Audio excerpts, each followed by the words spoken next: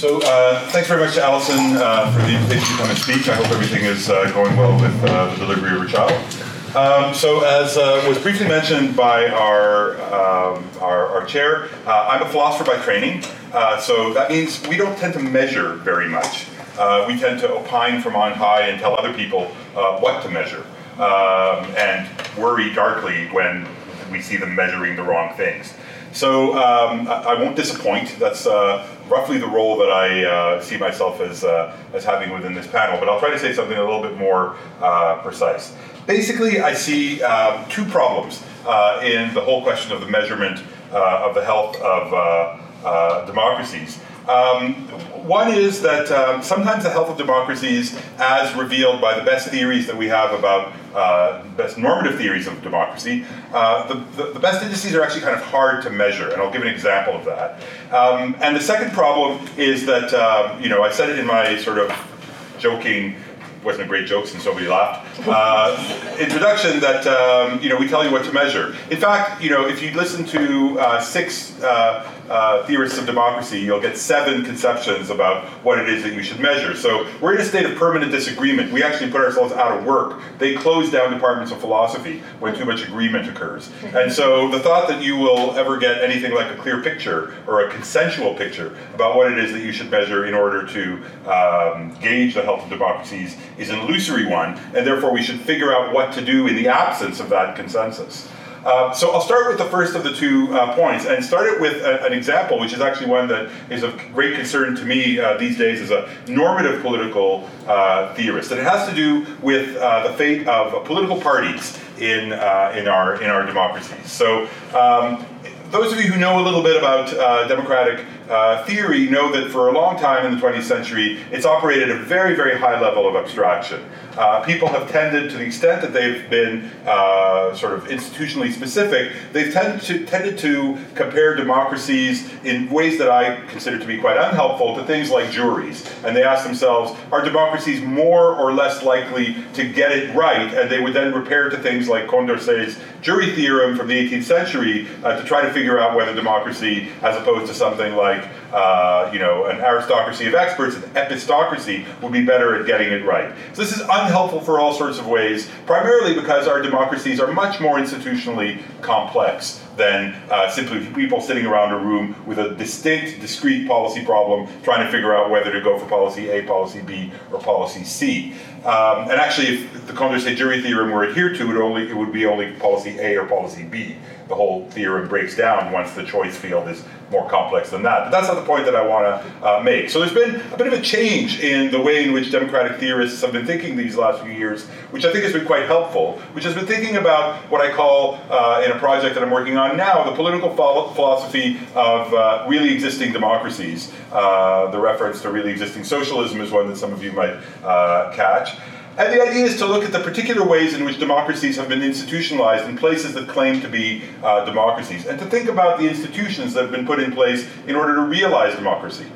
One of the institutions that has been gaining a lot of attention amongst political philosophers in the last few years, those of you who aren't political philosophers would be surprised that it hasn't gotten more attention in previous years, is the institution of the political party, the much maligned political party.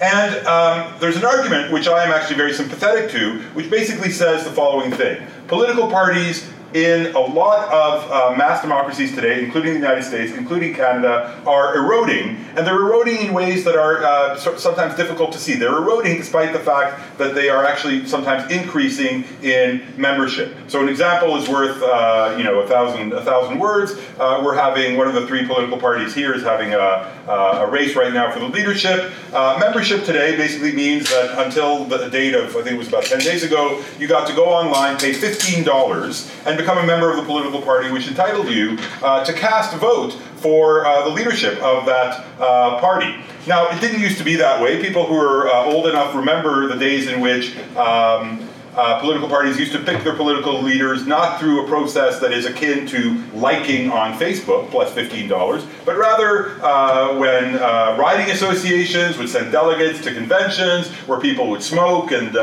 smoke-filled rooms would give rise to the smoking bit of it. We can, that I think it's a gain that we don't do that anymore. But these smoke-filled rooms would give rise to a result, sometimes after multiple ballots, people trading votes against one another, making promises and counter-promises to one another, and a leader would arise. What's going to happen now, the party that I'm talking about, the NDP, is doing something that's very similar to the other parties, is that people are going to vote and a computer will take care of distributing the vote amongst the 4 candidates, and at some point we'll get a result. This is the way the Conservatives elected their leader, and I think Justin Trudeau has actually done away with even the $15, the sort of monetary condition for joining. Now, some people might say, this is a great thing. We're democratizing, we're opening up political parties to more members, we're eliminating the barrier, the financial barrier to people being able to join, the practical barrier to people being able to participate. Anybody with a computer screen and an internet connection can participate in this fateful choice of picking a leader and thereby picking a policy platform that the leader will then try to enact. Now, a lot of people have worried that this kind of opening up of political parties has actually been part and parcel with a process that we have been sort of referring to very broadly as the rise of populism. And the basic idea is this. There are a lot of ideas, but I'll just express one. Political parties are, amongst other things, imperfect but tolerably well-functioning deliberative fora. They are, especially in big tent party-like systems like Canada's and the United States, places where people with quite different political conceptions come together to try to hammer out a set of proposals to the basic policy problems facing the polity, making compromises, trading off aspects of their preferred policies against one another, arriving at a common platform, electing a leader who is somehow the reflection of those compromises.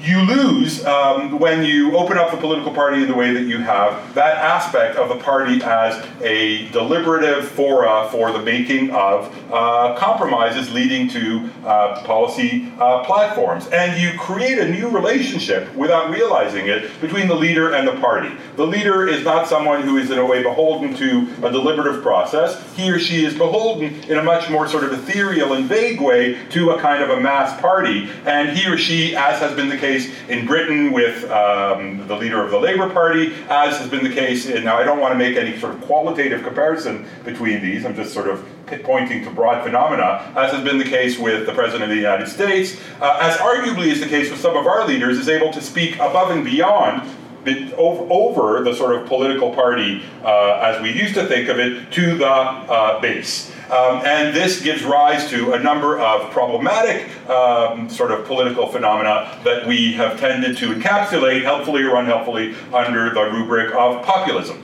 Now, if you follow that story, and I, with modifications and details that I can't go into in the few minutes that I have, tend to think that it is actually sort of part of a good diagnosis of what's been going on. How do you quantify, how do you measure the health of a democracy? Well, the growth of a party, the extent to which it's able to recruit members, is something that is easily quantifiable and therefore easily measurable. The degree to which a party functions in the way that I described before, as a kind of a deliberative forum, is more difficult to quantify. Now, there's a temptation, which I would obviously be very tempted by, were I a quantitative political scientist, which I'm not, to think that that which is easily measurable, or that which is readily measurable, maybe not easily measurable, points us in the direction of the sort of the indices of health that we're trying to get at. But in a case like this one, I think that, to use a distinction which is probably a little bit simplistic, what we're looking at is not so much the quantity of participation as measured, say, by the number of members that is generated by Jagmeet Singh is probably going to sign up 20 or 30,000 new members for the NDP, but the quality of participation, something about the way in which people participate together in the deliberative forum that the political party used to represent. And how do you get at that? Through sort of techniques of measurement. I'm not saying it's impossible, I'm saying it's difficult, it's something that needs to be attended to. And there's probably, if you were to follow the work of political theorists, looking at normative aspects of democracy, a lot of points at which what seems to be the right index of quality or of health of democracy is the thing that is less readily rather than more readily quantifiable. So that's the first point that I want to make. We find ourselves sometimes, like the guy in the joke about, looking underneath the joke. Okay, I'll tell the joke at the coffee break for those of you. Ben was nodding because everybody knows the joke. It has a name, right? Lampposter. No, it's got somebody's name. Anyway, so that's the first point I wanted to make.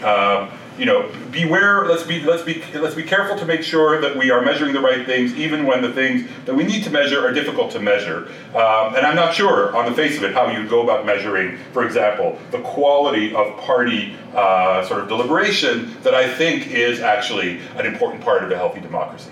That's the first point I wanted to make. The second point, for which I have 2 minutes, is actually, luckily, the much easier point to make, which is that, and I mentioned it at the beginning, political philosophers disagree about what a healthy democracy is. And part of the business of political philosophy is to disagree. And I'm not trying to be sort of cheap about this. I think that we do our job well when we point to different aspects of the democratic process as ones which people on the other side of certain debates tended to have tended to have played down because they were sort of focusing on some other aspect. So is the point of democracy to give rise to the best answers to policy problems, a la Condorcet jury theorem? Or is it to embody certain values like equality, independent of the quality of the results that the process gives rise to? That's a debate which we've had since we've been talking about democracy and which we continue to have today, and there are others of that kind as well. And we will never close the debate and arrive at exactly the right sort of balancing between all of these various values. So what do you do when you have different political theorists telling you to measure different things? I think two things, and I'm going to end with this. The first thing is, I think that people who do empirical political science in which they measure things have to be perhaps more sensitive than they might be. Perhaps they are, but if they are, that's a good thing, to the normative assumptions that they're bringing along with them when they decide to measure certain things as indicators of the health of democracy rather than others. What is being presupposed by the idea of measuring this rather than that, other than the fact that this is all the way that we've always done it, and by continuing to do it, we achieve some kind of comparability? What is the political theory that best accounts for the set of indicators that I, as an empirical political scientist, have chosen to enact? But I would say we should go beyond that. And here I sort of extend my hand, dramatic gesture, I think that we should go beyond that, because I think that empirical political scientists, to the extent that our evaluations as political philosophers depend ultimately upon empirical facts about what happens when different views of democracy are actually put into place, I think that we should be combining together, not just in sort of looking at what the normative political theories are that are presupposed by our indicators, but arguing together for the best conception and deciding on what the best indicators are given that conception together, rather than having a kind of a division of labor where we do one thing, you guys do another, and we sort of meet when the job has already been done on both sides. I think that getting the normative and empirical sides of the equation together sort of earlier in the game would be a very good thing for all concerned. Thank you. Thank you.